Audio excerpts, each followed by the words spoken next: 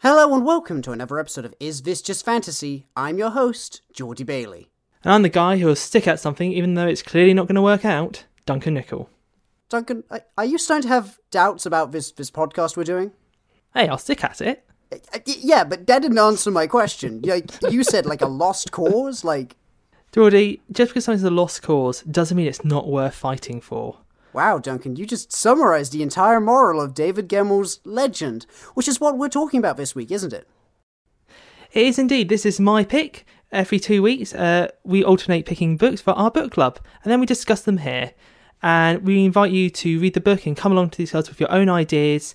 And you can reach out to us on our Instagram at Is This Just Fantasy Podcasts and share your views on the books as well. Oh, we also have a Gmail. Is This Just Fantasy Podcast at gmail.com. You can also reach out to us there. And we'd love to hear your ideas on Legend or even David Gemmel, because he's written a lot of books, Geordie. A lot of books. Yeah, I got that impression. So Duncan, in the past 2 weeks, have you read anything else? I actually have. This wasn't a particularly long read. No, not Legend. So I actually squeezed in. I didn't squeeze in a book. I actually squeezed in 2 comics that I enjoyed quite immensely. I read the first section of House Atreides' Dune comic adaptation. Cool. So this is a comic adaptation of the prequel book written by Frank Herbert, who wrote the original Dune's son. All I've got to say is I think it's a more enjoyable read of the comic than I had reading that section of the book. It's condensed things. I think it gets to the point faster than so far. Wait, yeah? It's an adaptation of literally just a bit before they get to Arrakis? No. So, going to the Dune lore here. So Frank Herbert wrote 6 Dune books. Now, his son and another author, I believe it's called Kevin J. Anderson, is the man's name. I'm sure that's all correct. They then expanded on the Dune universe by writing, I believe, 2 prequel trilogies, a sequel duology, 2 midquel duologies, and are now doing a full-on spin-off. Yeah, they wrote about Robot Wars, right? Like, not the show where you make robots wrestle each other, but like the Butlerian Jihad. Yeah, exactly. So that's the distant past prequel trilogy. This comic is an adaptation of the first book in their immediate prequel trilogy, sometimes called the House Trilogy. Okay. It's House Atreides, House Harkonnen, and then finally House... what's the royal house called? Conan? It's not House Padishah? I'm shrugging my shoulders, mate. I actually cannot recall it all. Whatever. But yeah, so this House Trilogy, it starts out with Paul and the First Dune's father as a child, and we sort of follow all sort of the main characters from Dune in that kind of time frame, that one generation back. So we see Duncan, Idaho, while he's still on Geordie Prime, that planet the Harkonnen. We see the Harkonnens trying to tame Dune. We see the sort of archaeologist individual, I can't remember their name now, who first goes to Dune and is the person who oversees the transfer from Harkonnen to Atreides rule in Dune. And we also see the whole plan by the Bene Gesserit to have a child via Baron Harkonnen and then marry that child off to the Duke Leto. Sorry, spoiler for Dune in that bit. And I actually think it is actually quite nice. It's a nice prequel story, and in the more condensed comic form, I think it works even better. But yeah, other than that, I also read the second volume of League of Extraordinary Gentlemen. Mm-hmm. Much better than the first. Oh, cool. Same concept, except it's War of the Worlds, and it opens on John Carter driving the Martians from War of the Worlds off Mars, and they're actually fleeing him when they land on Earth. That's funny. And then that's funny. Okay. Yeah, I like that. I read the first volume and I was like, this is fine, but like not, it doesn't change my life or anything. So maybe I'll give a second volume a go. That sounds fun. And finally, I did finish Star Wars Death Troopers. Well, I don't need to know anything about that. No, you really don't. Cool. I liked it. Okay, and what have you been reading, mate? Well, I've read a book, and I've also had an important fantasy experience. My important fantasy experience is that I took part in a very important aspect of the fantasy genre, and that is I went to go see the Ring Cycle, Wagner's opera, specifically the first part, Rheingold. It was good. I enjoyed it. I'm not gonna lie. I did nod off a few times, but that was because I was up editing the previous episode all night, and I was a bit sleepy come the morning. But I did enjoy myself. I don't think anything could demonstrate sort of the difference in our kind of like literary canon that I'm here like, yeah, I read 2 comics and a Star Wars book, and you're like, yes, I saw Wagner's first section of their opera. It was very good. It's very important because the ring cycle is like super significant to the foundation of like a lot of fantasy. For example, it's a story of Siegfried, who's like the inspiration for so many dragon slayers to come, which is such an important part of fantasy. And also it's about the ring, like the ring of evil and corruption and stuff, which is almost certainly a big inspiration behind the Lord of the Rings. So yeah. That's wonderful. You mentioned a book though. What was this book? I also highbrow? So I mentioned on the last episode that I was rereading World War Z. I feel so conflicted about how to say it because it is called World War Z, but I keep wanting to say World War Z. Anyway, and I don't know if you know this, Duncan, but Max Brooks has not written just that one book. Although he's not that prolific as a writer, he's also written, The Zombie Survival Guide. He also wrote a series of short stories about zombies. But a couple of years back, I noticed that he just released a new book. And I was like, oh man, I love World War Z. I better give this a try. And I read the blurb of that book, and I was like, wait, this is about Bigfoot. That sounds really, really stupid. So I didn't get it then. I was like, this is embarrassing. I can't do all this. But boy, howdy, is this book, it's just phenomenal. It has this great sense of perspective because it's all taken from like one woman's diary during these like events. So it has this great sense of building tension all throughout the book. It has this wonderful, like, very person-led focus. Like, you really capture the voice of the protagonist. And it's about, like, humanity devolving back to a more primal state as they need to defend themselves from the dangers of nature. So is it kind of like trying to make a point on like sort of civilization and how we've maybe, is it kind of like a good thing? Oh yeah, we need to get back to basics, or is it a bit like, actually, there's some pros and cons there? It's not like nihilistic in that way. It's more saying that we don't live in a context where we understand nature properly. It's about like people can go out to experience nature, but they don't have the experience of actually living alongside it. How many people are actually prepared for a disaster to strike, How many people have a fire extinguisher in their car? How many people have bear spray in their house? Things like that. I'm going to tell you, mate. Fundamentally, though... Hand on heart here. It has never even occurred to me to carry bear spray with me. Well, you don't live in a country that has bears, and it's illegal in the UK, so that's a good reason. But, yeah, so it's, it could very easily be, like, porn for survivalists and, like, doomsday preppers, but it's actually a lot more reasonable than that. I would certainly say there were elements of that in World War Z. Yeah, exactly. In terms of... He's expanding on a lot of his ideas in there. Oh, that sounds absolutely amazing, mate. There's also one chapter which is just like instructions on how to build a spear from scratch. I do. I have a real mixed feeling because I love watching sort of more like survivalist shows, but I'm firmly on the full knowledge and comprehension that I would just probably die. I do not have it in me, I don't think, the competency or the sense of focus to pull it off. I take it you feel differently? Well, I like camping. But no, I mean, absolutely, like, I only get to do hiking under certain contexts. And it was definitely something I was thinking a lot was reading this book was, well, this is a good point. Like, I'm not prepared for a sudden disaster scenario. And it's all good and fun to think about, how you'd survive when the chips were down. But it would be a lot harder than you might expect. Like, I don't know how to butcher an animal, for example. Anyway, great book. Oh no, wait, one little thing about Bigfoot, mate.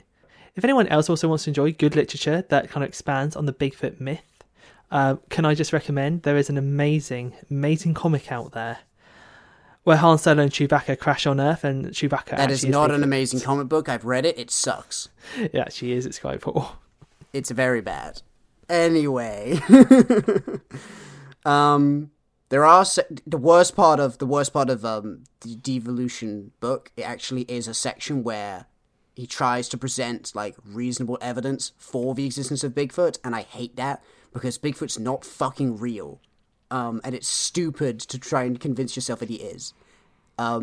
He has to do it for the sake of his book, but you can tell he's a little bit embarrassed to be trying to make these arguments. It's stupid. I mean, I'm not as familiar with the Bigfoot myth as maybe because it's not anywhere near where I live. But to me, I just think it's comparable to the Loch Ness Monster, which is just so not real. It's almost kind of like interesting. We know it's a con. It was literally introduced by a guy who was discovered to be a liar, and people still believe in it. I remember watching a great documentary on it. This woman was on who's saying, I was just driving back in my car late from the pub, and I saw it. I saw this massive backside. It looked like an overturned boat out in the lake, and I'm just there like, I think you've just answered your own question there. Yeah. So we've read Legend by David Gemmel. David Gemmel is a fairly prolific British author. He sadly passed away in 2006. He wrote, his first book was Legend, came out in 1984, so this is a cut off the 80s. I don't really know what context I need to give out to the 80s. We still haven't quite hit the epic fantasies of Dark Tower, Wheel of Time, Mazzolan. That's not quite really come about yet. That was more early 90s or very late 80s. To be honest, this is still more that time where I think like Tor were pushing out all their Conan pastiches, still that kind of heroic fantasy sword and sorcery was still very much making up a lot of the fantasy market. Not that there weren't other works. And its DNA is definitely inside this book. Oh, hugely. What's this book about, Dunk? It's about a siege, Geordie. Yeah, that's it. It's about a siege. It's about a real big army attacking a real big castle. I have a soft spot for sieges in literature. Me too. I read Sharpe's Company at a very young age, and in general, when we look at like fantasy book series, particularly I know like Game of Thrones springs to my mind, but there's so many examples. When they do a siege, I tend to really like it because it's often a really good environment for the characters to be desperate up against the wall. But also for it to like last a long time, and like you get a lot of chances for characters to interact and talk without it being like in the middle of a battle. Yeah, I think it's a really nice mechanism for sort of exploring character work. Exploring character work is a good term, so let's crack onto this. And as to say that, you're right to say this book is about a siege, because the characters in the book are fun, but they're not exactly deep. And they're not meant to be. They're meant to be fun, slightly pastiche characters. It feels more like a World War II movie than it does a fantasy novel at times. Oh, I can definitely get that vibe. It's definitely, I felt this is more to make you go, hooray, when the heroes are winning, and to finish on a really kind of like positive note. While still, I don't think completely turning away from the horrors of what's going on, but to still keep you on that very upbeat track of we band together, people. Yeah, this is exactly the sort of book which I feel gives lip service to war is hell, but fundamentally is a pro-war book. Definitely. Which I personally believe most media that features war is, right? Yeah, I think the majority of war literature is pro-war. Yeah, by its nature, because it shows it as exciting and heroic, and that's something that gives meaning, which this book certainly does. It can say, like, oh, it's horrifying and it's terrible, and you watch the people you love around you die, but it makes you a man, damn it. Okay, Geordie, do you want to just actually come out quickly? Because I'm actually not sure where you stand. Did you like this book?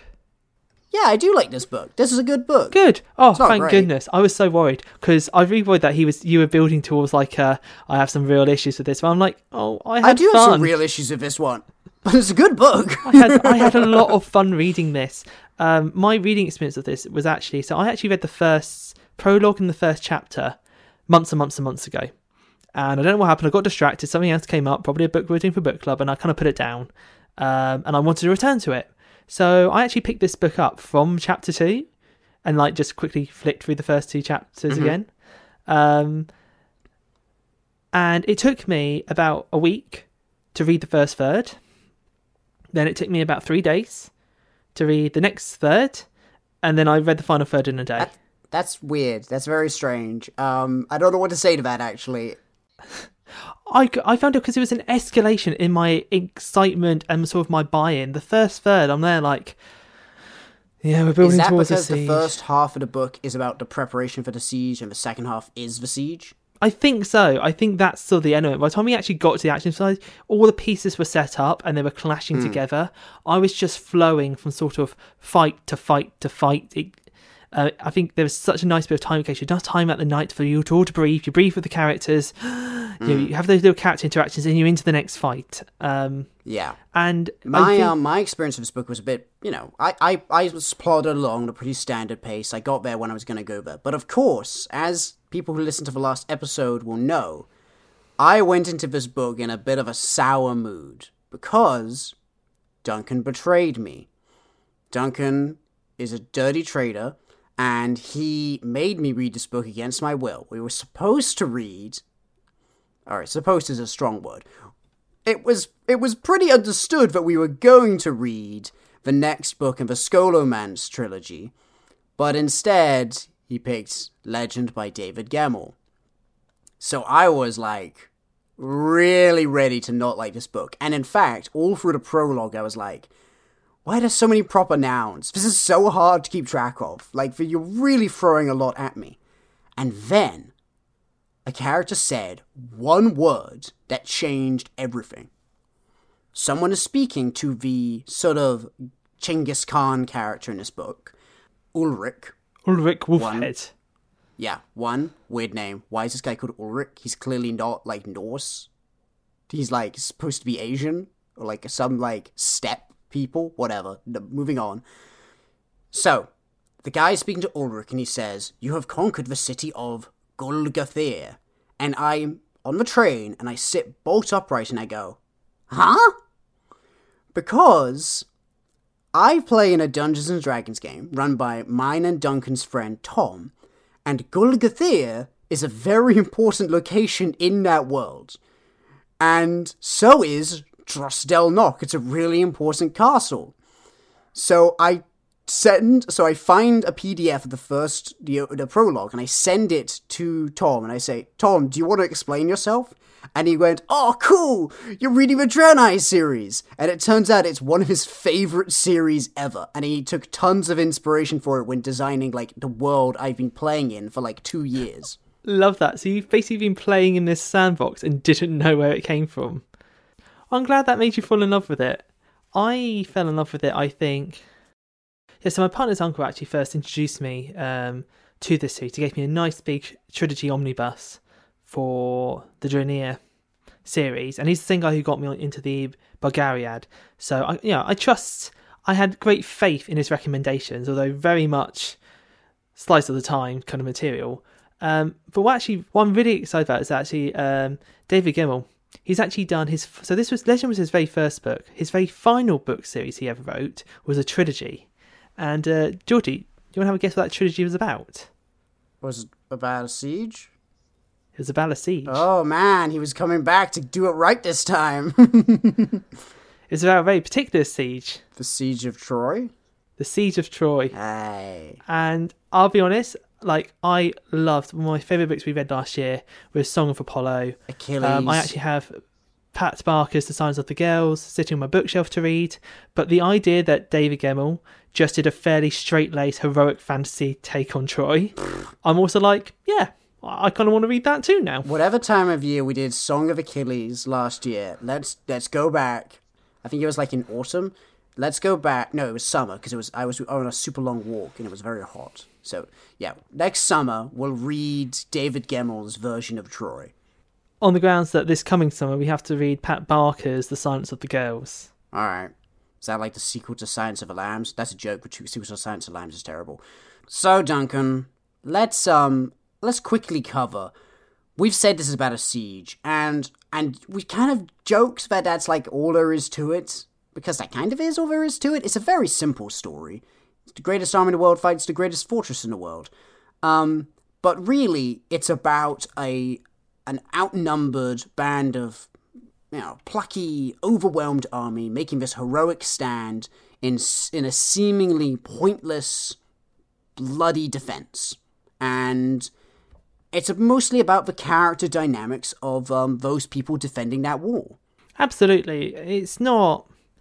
To be honest, you're only interested in whether or not the siege is going to last or not from the point of the characters you're introduced to. There's no real, oh god, I hope this army doesn't attack the whole kingdom. That doesn't matter, to be honest. You're like, nah, we're just interested what happens to these people here today. And I think they're a fairly, I say stock bunch, but they're also, I think, written good enough. Yeah, they have fun interactions. Now, here's a little test for both of us, Duncan. I often give you tests in this podcast. This one I'm going to participate in as well. So, we're going to take it in turns to name a character, give a one-sentence description, and whoever runs out of characters first loses. You can go first. All right. Oh. Yep. I'm going to take the easy one. Druss. He's the legendary old war hero coming out of retirement for one last hurrah. Then mine will be Wreck, the actual hero of the story, the proper protagonist, starts from one place, ends up in another place. He's supposed to have this character arc where he goes from being a coward to a brave leader. Good use of the word supposed to. I'm going to say Servitar, the albino prince not called Elric. Not called Elric, for sure. who is going through a crisis of faith, not like Elric. Yep. Vintar, his mentor, pretty boring. Obi-Wan, that's it. Bowman, the outlaw, I call him outlaw king, he's not really that, it's just the leader of an outlaw band, who once again he's in it for the money, but maybe he's not. Then there's Hogan, the guy who argues with him a lot because he's very straight-laced, and Bowman is not straight-laced. That is the extent of his personality. There's Oren, who is the initial commander of the fortress, who starts out he's the privileged man who's got to the top and isn't actually very competent at his job. But damn it, he's realised this now and he's going to try and do better and get the men's respect. I did like that, actually. There is Gilad, who's this up-and-comer officer who starts off as a peasant and then rises through the ranks to become a proper soldier. There is Viria? Yeah, I would have said Virai, but honestly, I wouldn't. I do not fault you for not being able to pronounce anyone's names in this, because I listened to the audiobook and I can't really pronounce anyone's names either. Excellent. So Virai is, well, she's the love interest. Yeah. Yes. Does she have any other personality aside from Brat? She is the strong warrior woman who is going to make her stand on the front line. Damn it to society's expectations. Yeah, sure. Really, you really pulled it off, There's Kesa, the only other woman in the book.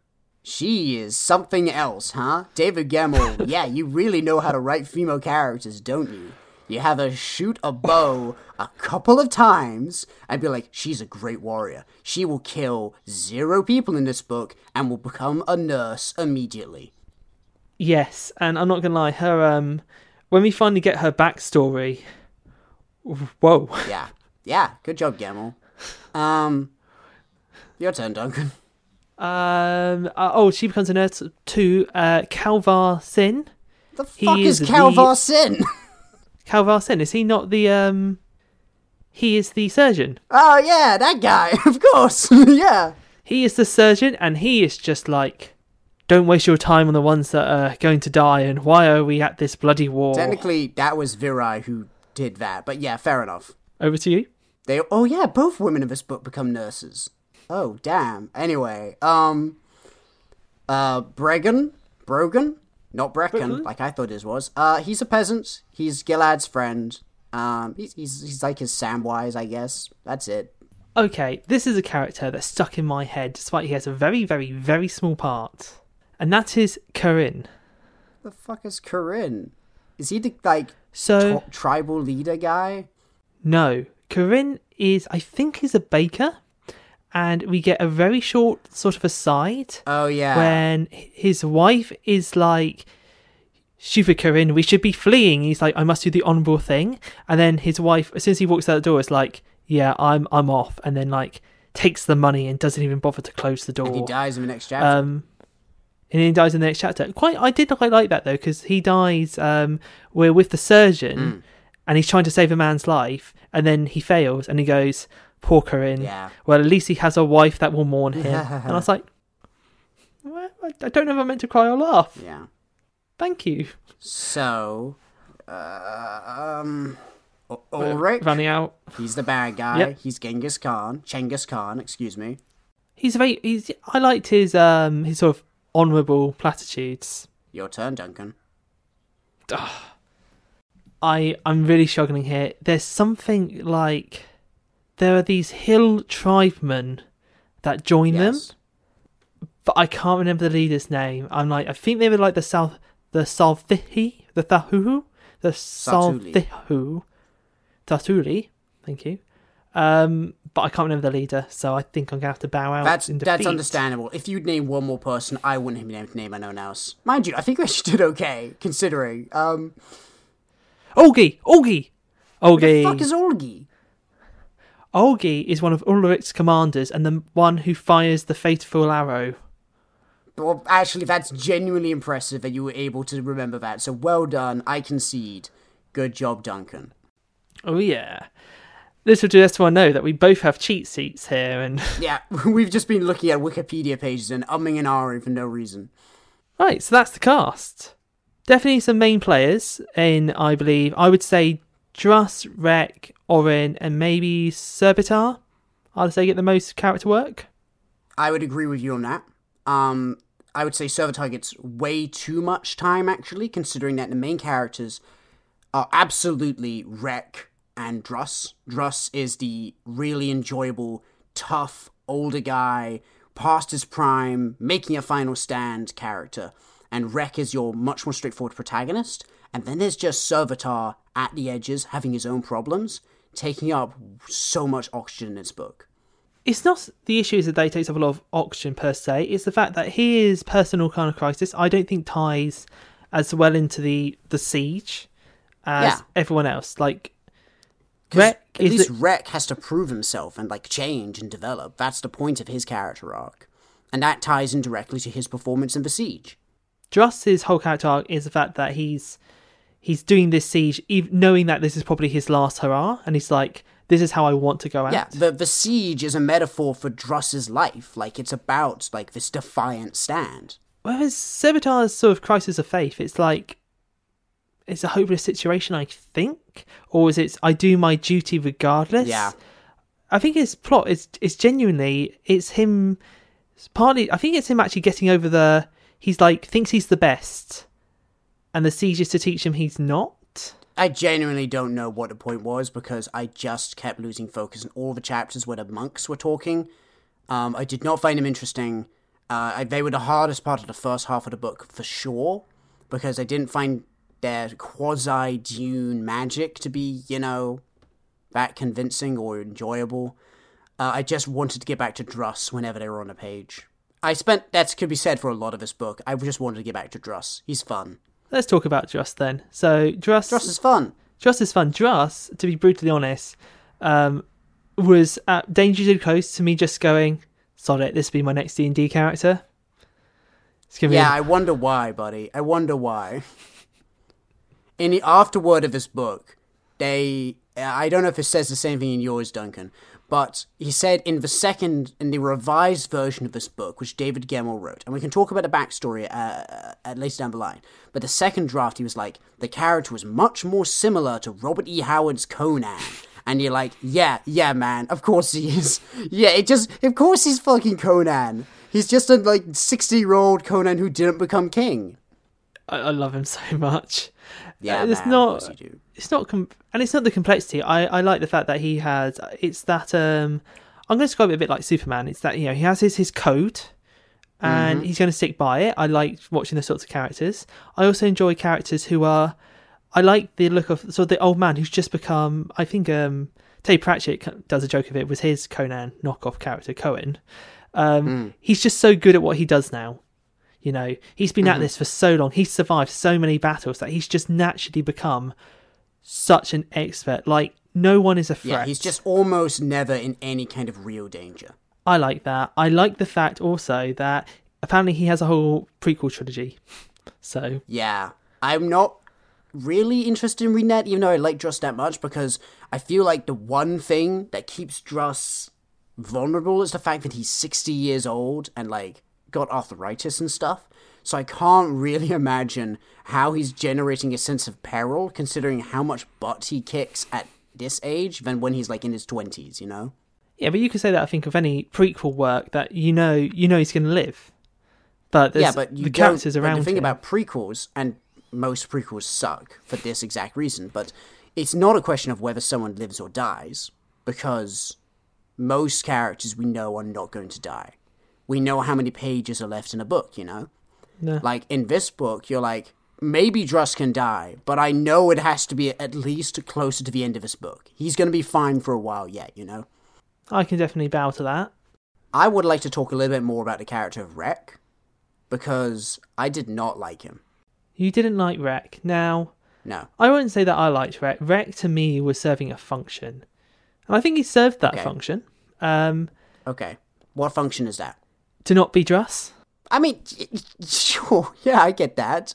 Can you be more specific? Because he's a lot like Druss in at least some regards, in that he's good at fighting, and he holds the line, and he's extremely brave. He's not Druss because he has to be young and in love and a more stereotypical hero. The thing that's supposed to set him apart from all the other heroes who are exactly like him is the fact that he's a coward, which is introduced in the first 2 chapters. It's the most interesting thing about him, and it's the thing which David Gemmel did not follow through on. This man is not a coward. He's not. No. In the the 3rd chapter, he bravely rushes to someone's defense, and then in the 5th chapter, he stands his ground against being outnumbered by a group of outlaws, and you're just like, okay, you've overcome your cowardness. Didn't see much of that, but you're done. Exactly. Plot arc. The thing about the whole point that he serves from a practical perspective in the role is he becomes the new Earl who oversees the fort, so he gets complete power and control over the fort, and that's a really bad idea, because his test should be he gets the chance when no one is telling him what to do, and he gets the chance to run away, and he has to, at that moment, decide, no, I am going to stand, and I am going to fight. But he's already been standing and fighting long before he got the chance to turn it down. And when a chance comes along again, it's not, I'm a coward, I'm going to run away, it's, I'm going to kill myself, which he gets persuaded not to do. And that's not connected to his character arc. You keep saying character arc. What we got was a classic setup for a character arc, and then it just stopped in chapter 3. Yeah. I don't just did not follow through on that. No, and I think it's a shame, because I think there were opportunities. I particularly think with Rek, there's a point after the loss of some of the other characters, spoilers, not everyone makes it through this book, where I think... Which is to be expected.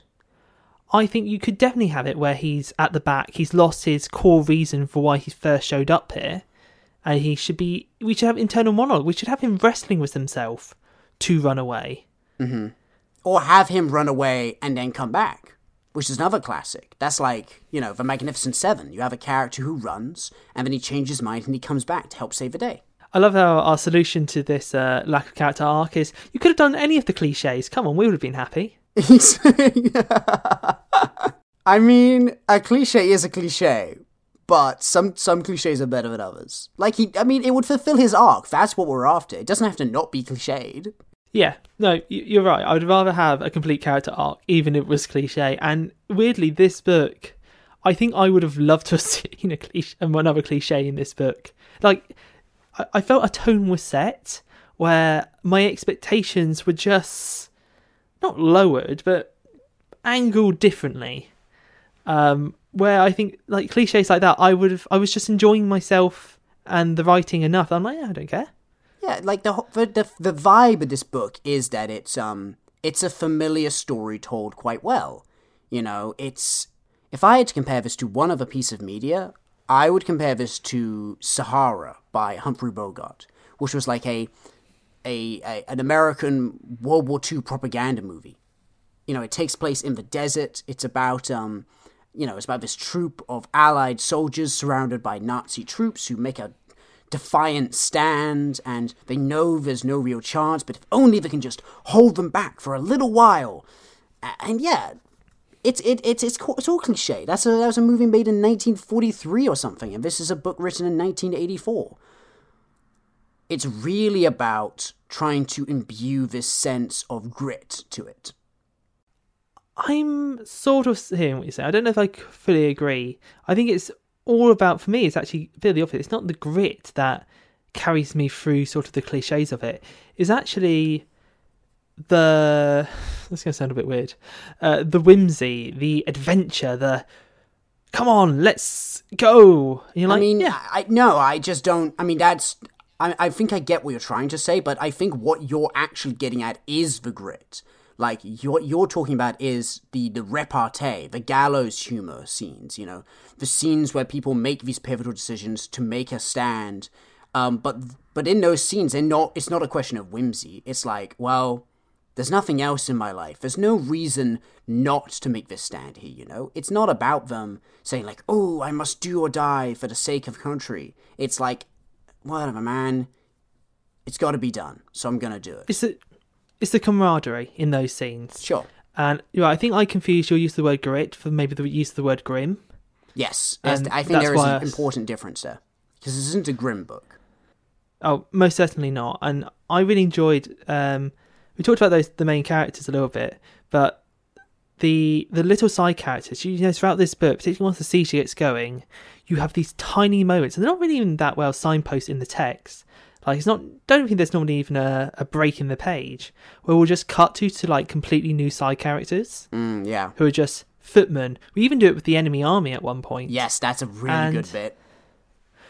They're really small moments, and the characters basically always die at the end, but it's normally just a small moment of the people at the bottom going, we're not just the legend, but we're going to stand by him anyway. Yeah, exactly. Even if we die, buddy, and then a paragraph later they're dead. Yeah, like there's a scene where like Druss is fighting alongside a guy, and a lancer tries to spear Druss, and a guy like hurls himself in the way because he knows that Druss is more important to defending the wall than he is.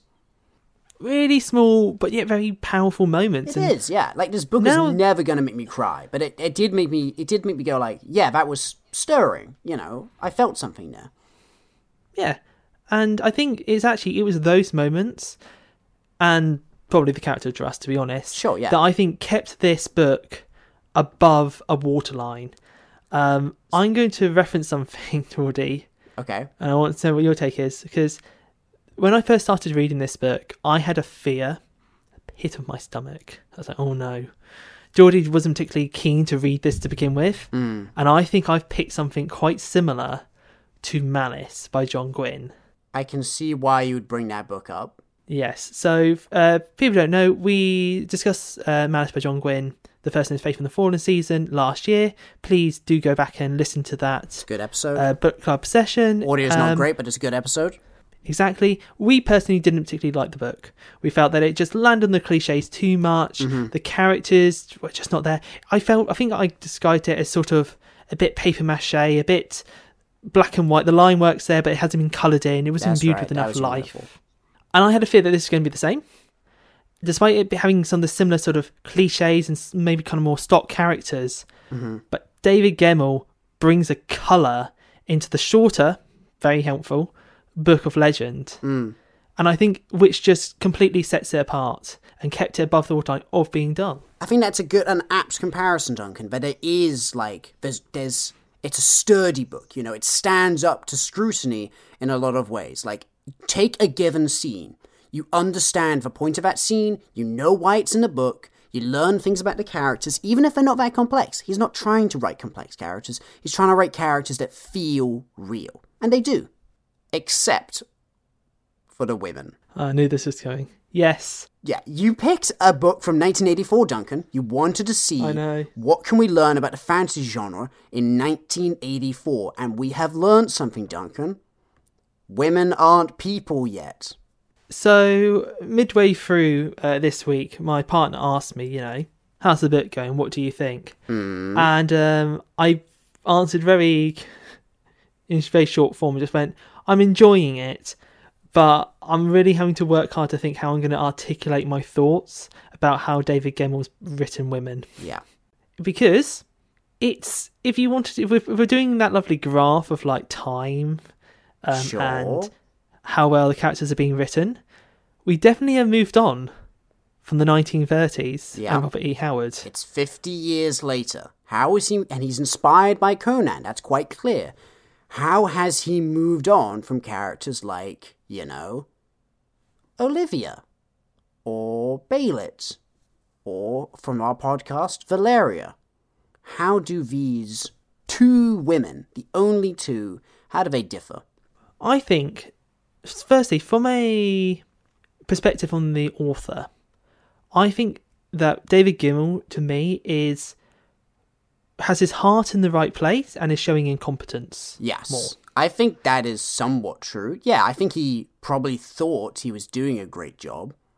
Doesn't mean that he did a great job, and frankly, I don't think his intentions matter that much. He's absolutely trying to write a pair of strong female characters in the, capital S, capital F, C. God, dyslexia. Ugh. Wait, exactly. He's trying to write these strong characters. What he fails to do is he writes them strong in a very traditionally masculine way, and then immediately robs that by putting them in incredibly traditionally feminine roles as nurses. And he more ties specifically both of them as sexy nurses with short skirts. Yep. He does. He ties both of them into sexual relationships to the leading men. Yep. They have very little agency. Maybe a little bit more with Virai, but they don't. Despite the fact that technically even Virai, she gets orders from her father to deliver a message, and then there's a bit in this book where Rek, they marry. Yep. And then Rek gets a letter addressed to the Earl. Yep. Who used to be her father. Yep. And he opens it, and he goes, I'm the Earl now, I get to read his post. And she gets upset, and Rhett goes and strikes her. Punches her in the face. Knocks her clean off her feet. Good job, man. Literally not even living up to the Conan level. Like, come on. To be fair, he doesn't call her a hussy at any point. But I don't remember him ever giving one of his romantic interests a right hook. And what's so bad about it is that David Gemmel does not demonise Rek or reprimand him in any way for this. He actually does not apologise. He doesn't apologise. He gets told to apologise. Twice. The priests are like, you should apologise for that. And I was sort of thinking, good, excellent. Someone's calling him out on his his atrocious behaviour. Yeah. Well done, that's good. This could be character growth. And then he proceeds not to. No. And nothing comes of it. No. And Virai just goes later, she apologises to him. Yes. I was so angry at this point. This actually I had to put the book down for a bit. And it genuinely was the bit where I completely shifted from Rek to being like, I don't think I like you. You're serving your role. Good for you. I'm going to like Druss. Yep. He's clearly not that great a person, but at least I can enjoy his company.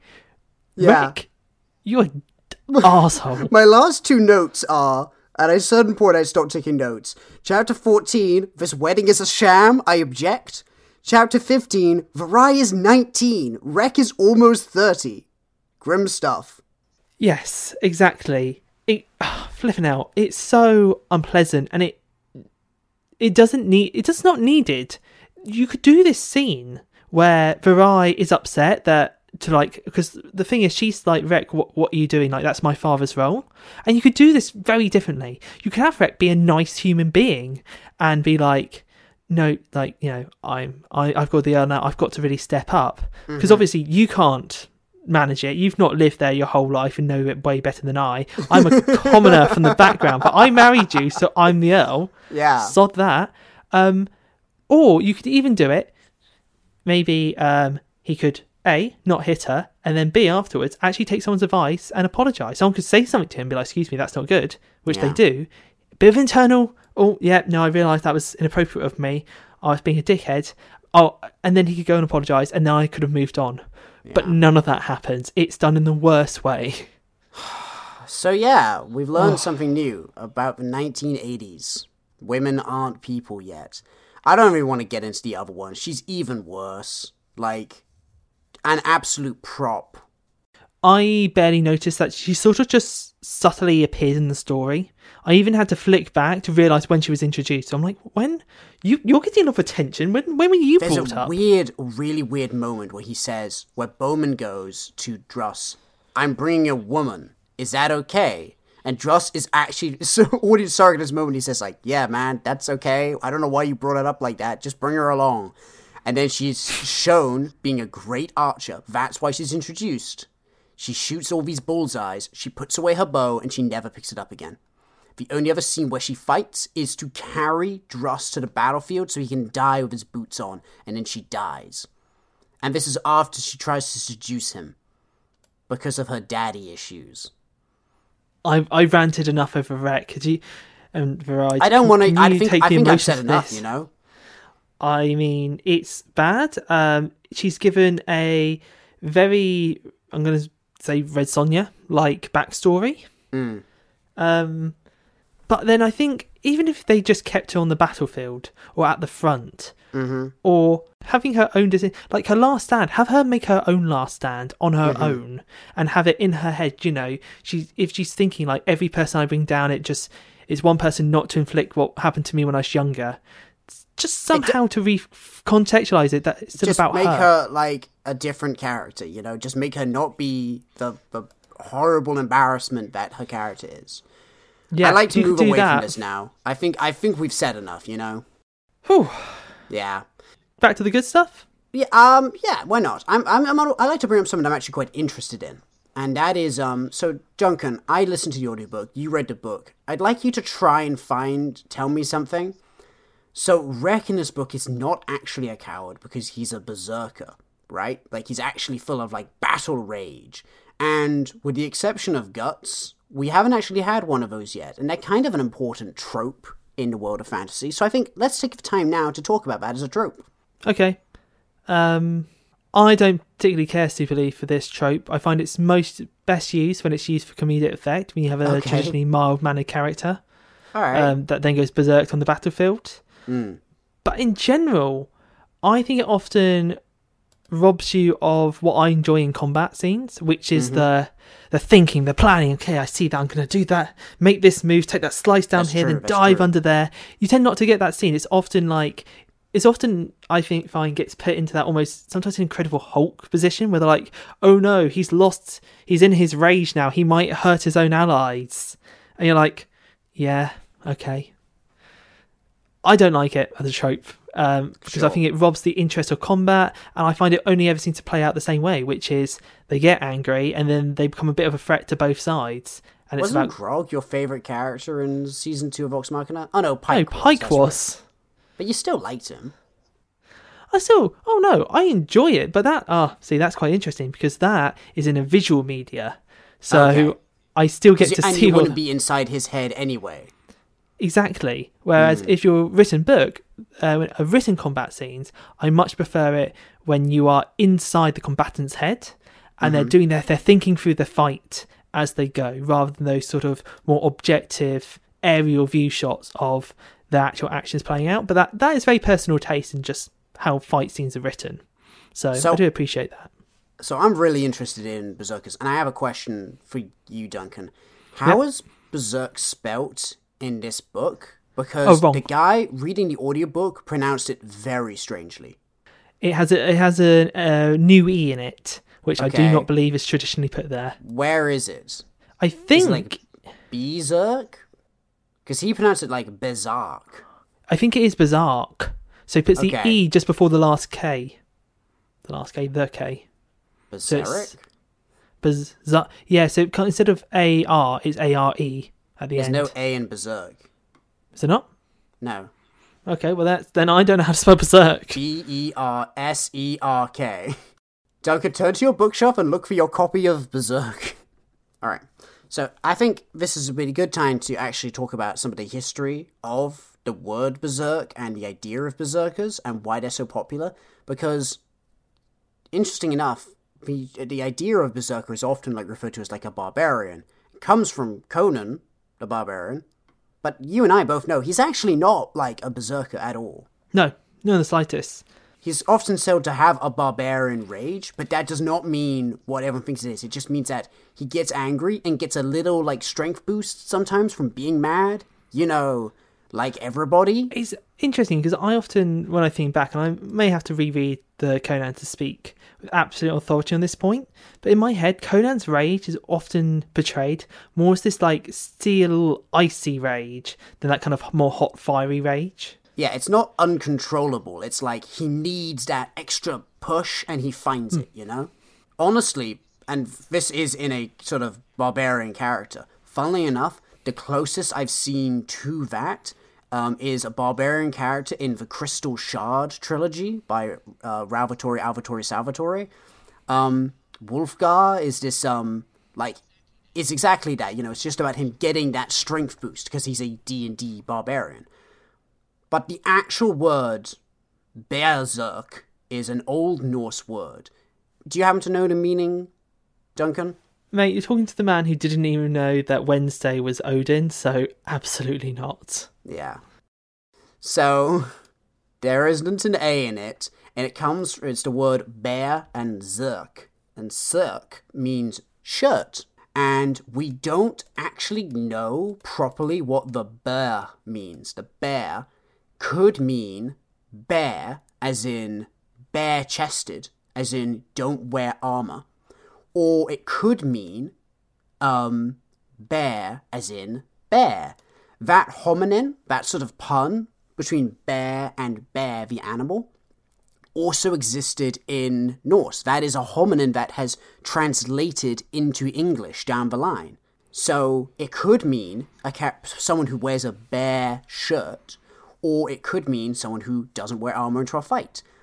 And there is very legitimate reasons to think that it actually might mean both things. It might almost be a pun, because there is a synonym for berserker called the Ulfhethin, which means wolf shirt, and they also act as these aggressive warriors. Here's the interesting part.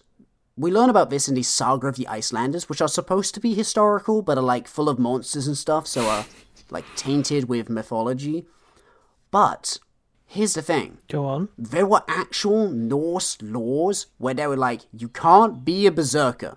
Stop being a berserker. That's a law you're breaking there. Which means they believed it was real. It wasn't a mythological idea for them. They thought that someone could be a berserker.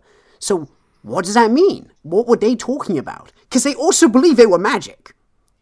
They believed they were chosen warriors of Odin who were immune to steel and fire. You couldn't kill them with fire or steel.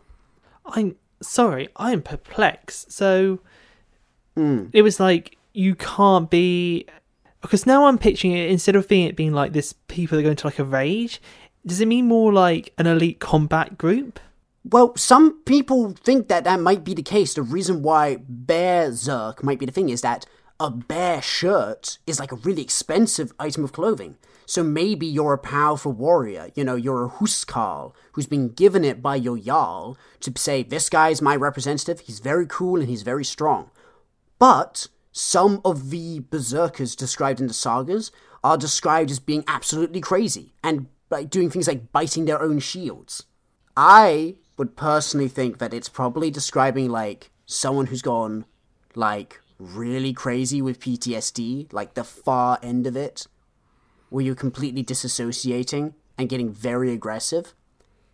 For me, that's probably the most likely thing, but that's just my guess. I'm not a historian. I just like history. No, it's still interesting to know, and it does inform sort of modern perspective, because it's often, we talk about in obviously David Gemmel's work, it's portrayed as any normal person who just falls under the rage, or I'm not gonna lie, my most common interpretation is that sort of D&D version where it's like a little switch you just turn on. You need to go into rage mode now. Need to unleash the Hulk. There's one other thing that's worth mentioning before moving on, and that is there's no mushroom. Some people will say with a lot of confidence, well, there were these warriors who took these special mushrooms that made them go absolutely crazy, and that's not true. There is no historical record of that. That is made up. Shut the fuck up. I just want to make very clear now, the opinions expressed by Geordie in that moment were, only his... completely accurate. Were his own. Yep. And they're backed up by historical record, you absolute numpties. I cannot speak on any of these matters. But I trust him. You should trust him too. What else you should trust me on is my opinions on fantasy novels. So, what else we got to say about this book? I mean... I think the only part... It's pretty good. It's a good siege. I like the way that they keep falling back and like they set up the stakes really well early on. You know exactly what it means for them to give ground, why they may want to give ground. Yeah. I think that worked. I think I really liked this bit because I didn't have a map, but I didn't feel like I needed one. I knew how this was working. No, it's a siege. All I need is the walls, and they're described very well. I really enjoyed I enjoyed the simplicity, and I also actually enjoyed the fact that the fantastical elements were kept relatively on the down low. This is a story about people. Yeah, they're subtle. Some people have powers, but nothing's flashy. There's no D&D style sorcery going on. No big fancy beasts. I like this sort of degree of sorcery. In fact, the only real fantastical beasts are inferred to be in dreams. Yeah, but that's also quite Conan-y, like creatures appearing in the dead of night. It's very Phoenix on the Sword, actually, isn't it? That, like, oh, you can't prove it really existed, but you can see, like, the traces of it left behind.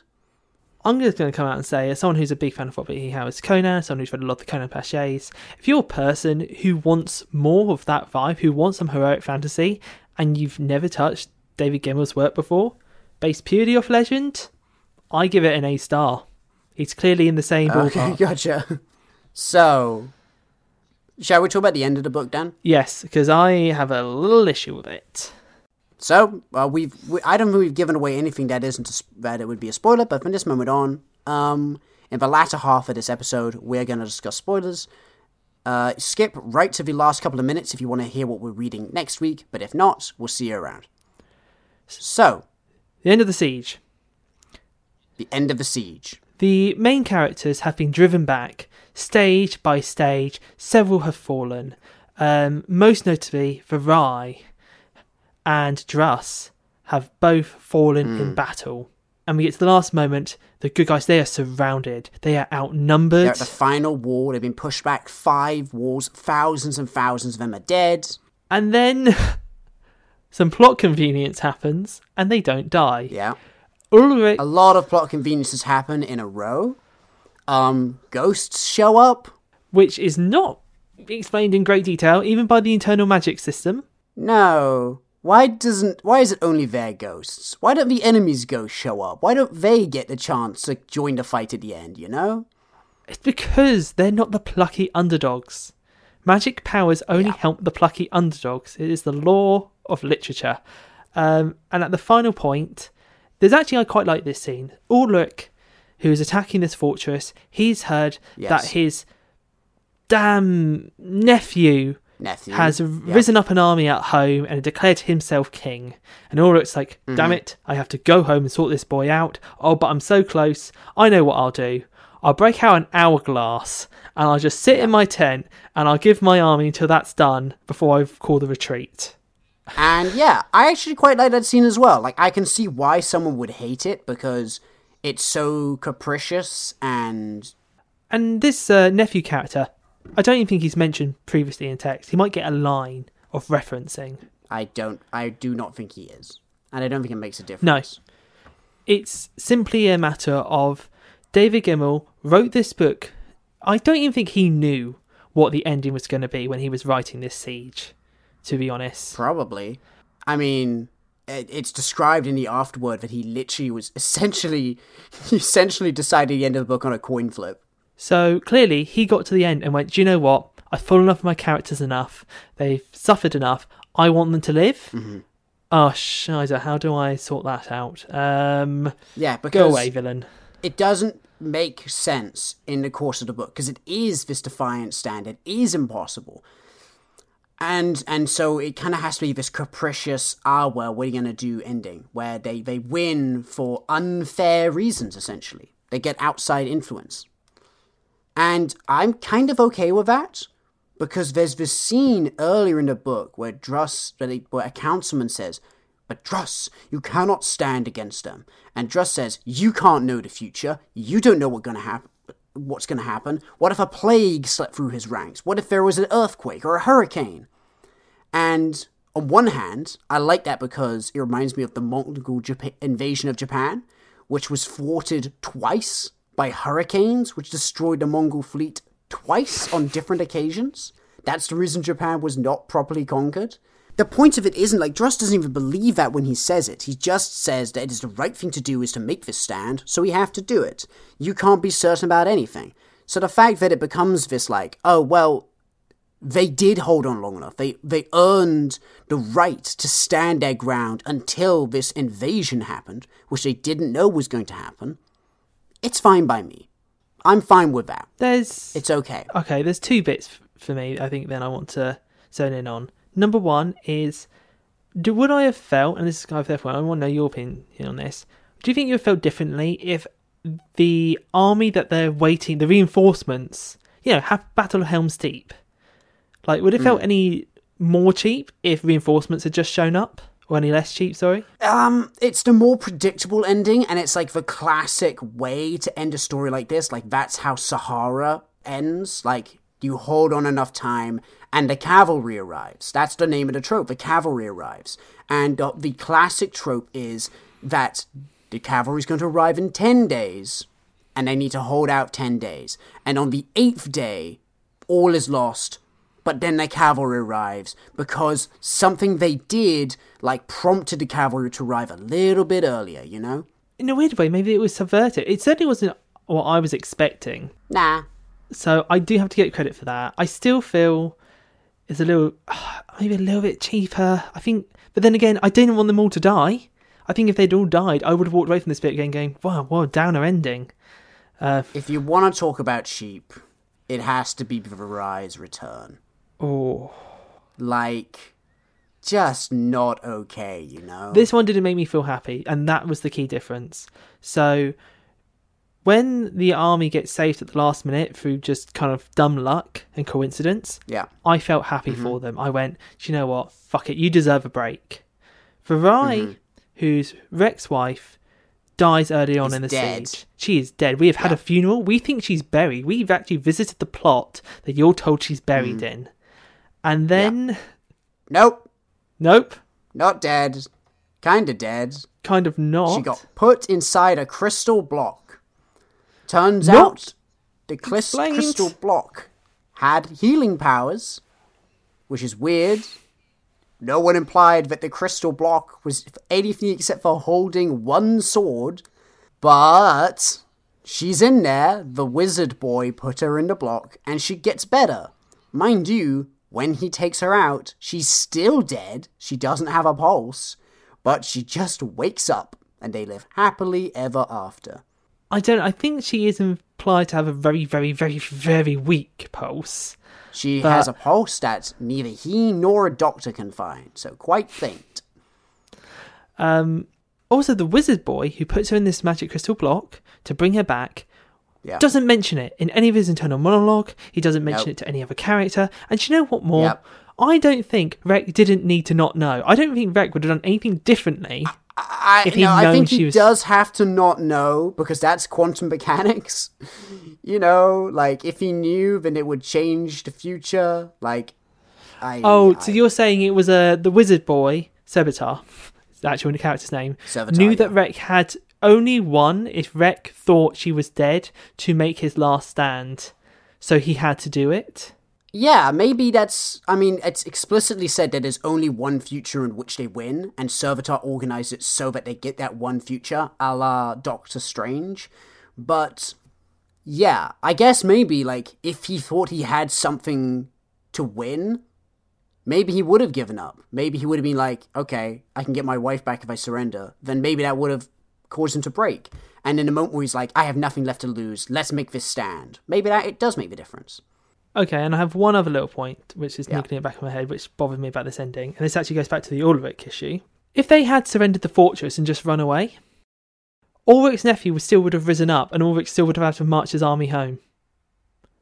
At which point they could just come back to the fortress. Because then he would have been holding the fortress with his army, and he still had to march away, so he'd had to leave a part of his army behind, and 6,000 men had just arrived. And it's only defended from one side. It's not like there's 6 walls on the other side. It's only for defending in one direction. Nope. So yeah. It's literally like, not The Last Crusade, Raiders of the Lost Ark. Like, if the heroes had actually done nothing, the end result would have been the same. But I also do accept that's kind of the point that David Gemmel and Druss, for the character Druss, is making, that you can just not know, but you still got to fight the good fight. But it did make me go, oh dear. But then I also went, yeah, but barely anyone actually died. Druss got the ending he wanted, and none of the characters I know cared about died. In like a natural sad way. That was my only other thing. With the Varai coming back to life, I was a bit like, hang on, so who actually had like a sad death? And I'm like, Hogan? That's it? How did Hogan die? I think he literally just took a spear. He dies very quickly. He does not get a death scene. He died defending Bowman, right?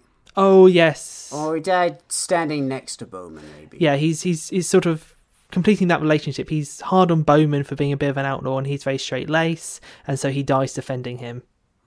All right. Yeah. I think topic, actually, a conversation about legend cannot be... I really think also, Geordie, a conversation about legend cannot be had without also talking about what the author was going through and how his ultimate passing. Now, this is just coming from the foreword in my edition. I believe in a similar foreword or afterword exists in most versions of Legend. So when David Gemmel was writing this book, and you mentioned that he decided it on a coin toss, the ending. Not exactly a coin toss. David Gemmel actually said later in an interview that he was struggling with cancer at the time, and he told himself that if he entered remission, the heroes would survive, and if he didn't, he would then kill them off, and that would be the ending. That's not quite accurate, actually. He was being tested for cancer, and he had if the test came back positive, then everyone in the fort would die, and if he came back negative, then everyone would live. It was a cancer scare, but he did ultimately die of cancer, didn't he? He did, and so corrections there. I'm glad to know that the full story. The version of the foreword that I have actually ends on a really somber note. I believe it was written by his wife, who's also an accomplished author in her own right. Oh, right, is that so? And at the end of the foreword, it even says, when he was writing Troy, his final book, the city sadly fell. And that's the ending of the foreword. And to still have such an accomplished career sort of footnoted by his own struggles, and to, partly impart that onto the heroic fantasy that he was writing, it actually makes me slightly welled up just sort of reiterating it. But I think it's worth knowing as a reader what David Gemmel was going through. It adds a lot to say that this is not really a book about war or a book about a siege. It's about the impossible threat lying before you and persevering, how to live knowing that you're going to die.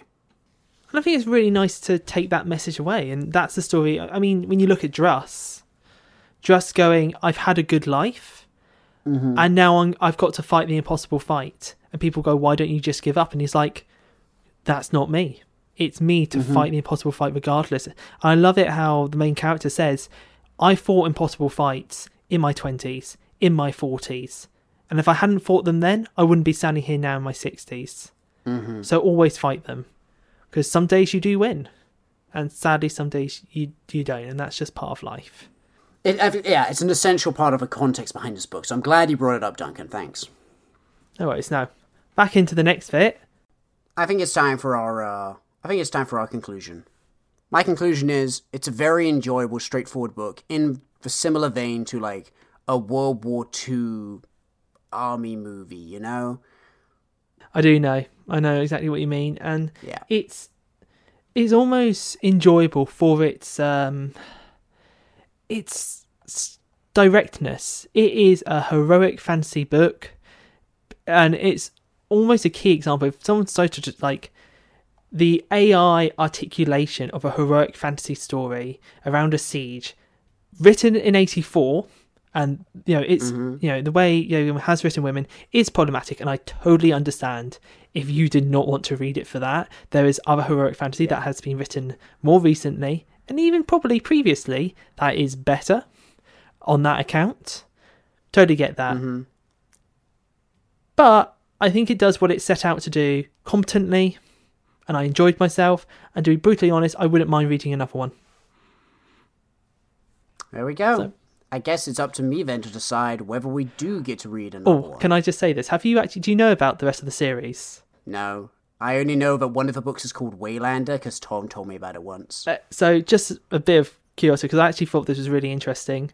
So Geordie Chronicles is 11 books, and I think the shortest time gap between books is between when books are set is like 10 years, and the longest one is like 100 years. So the next book, chronologically, is like 100 years in the future, and it kind of goes on that. Like we literally just jump into the interesting bits, like every like 100 or even several decades fields, and then you've got two prequel trilogies: a Just prequel trilogy, where you get his backstory, and the Waylander prequel trilogy, who I believe is meant to be the first Earl of Bronze, and you get the backstory of the armor and all that. So that's how the series pans out. So it's quite spread out. It's not another story of Wreck. Just in case you hated that back you. If you're thinking, I hate Wreck. That makes it more tempting. Duncan, it's time for me to choose the next book. Oh, I don't think I'm reading another Geordie. And, okay, I'm really conflicted because I promised you revenge, and I will have it. But I'm not sure what form it is to take. Now I've got to live with the anxiety, which is... Yeah. Every end of every episode. Because I'm not allowed to pick. I'm not allowed to pick the next book in the Scholomance. Nope. So I think it's up to me to pick a book which I think you're going to love. And I also want it to be one which just works for the series, for our podcast. So I'm going to pick 2 books. Excuse me, that is not the rules. I've got a busy life, mate. Yeah. But I think, you know how we sometimes do mini episodes? Yeah. I'm going to give you a book. It's 28 pages long. It's a novella. Oh, hello. You can handle that. Definitely. And it's a Conan pastiche. It's designed to be a pastiche of Conan stories.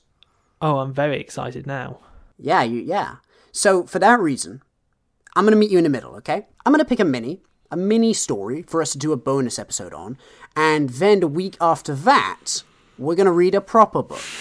And I'm going to let you pick that book, Duncan. I'm going to give you 2 choices. Okay. They are by the same author at different stages in her career. The first being her debut, the one that introduced her to the world, and the one which I think is probably more in line with your tastes in books. And the other is by far her most successful and iconic book, and the one which has shaped its genre more than any other. So, you can pick the one I think you're going to like more, and the one which is more significant to the canon. We will be reading both these series at some point, because they're not in the same series. So, the bonus episode, Duncan, is The Eye of Argon by Jim Tice. The most famously bad fantasy short story ever written, if I'm not mistaken. Yes, it certainly is. Okay. And your choice, Duncan, are between Sarah J. Maas's 2 iconic books, Throne of Glass, the one I think is personally more up your alley, and A Court of Thorns and Roses. Well, I think I would have to pick, for the interest of expanding my understanding of the fantasy genre, which I love, will be A Court of Thorns and Roses. Duncan, all of my ex-girlfriends are now very excited. It's almost all of theirs favourite book. Alrighty, mate. I'm prepared for it. But I'm also excited to read Eye of Argon. And if anyone listening is excited to hear our thoughts on the Eye of Argon and A Court of Thorn and Roses, or Legend, or any other book we have covered or yet to cover, please feel free to tell us your opinions at our Instagram, Is This Just Fantasy Podcast, or reach out to us at our Gmail, Is This Just Fantasy Podcast @gmail.com. Love to hear your thoughts and opinions. I can't believe I'm going to read The Eye of Argon. I'm going to try and remember this is revenge, but I also realize that I have to read it as well. Maybe I just need to give Duncan a book report. Like, he has to come. Mate, I'm actually so excited. My main thoughts is how I'm going to find it. Probably online. Yes. On the high seas. I don't think there's a way to purchase it legally. Like, for one thing, I think Jim Tice did not like the fact that it was famous. And two, he's also dead. So, he's not getting any money out of it. Very well. Looking forward to it. Till next time, Geordie. Till next time, everyone, with The Eye of Argon. Bye. Goodbye.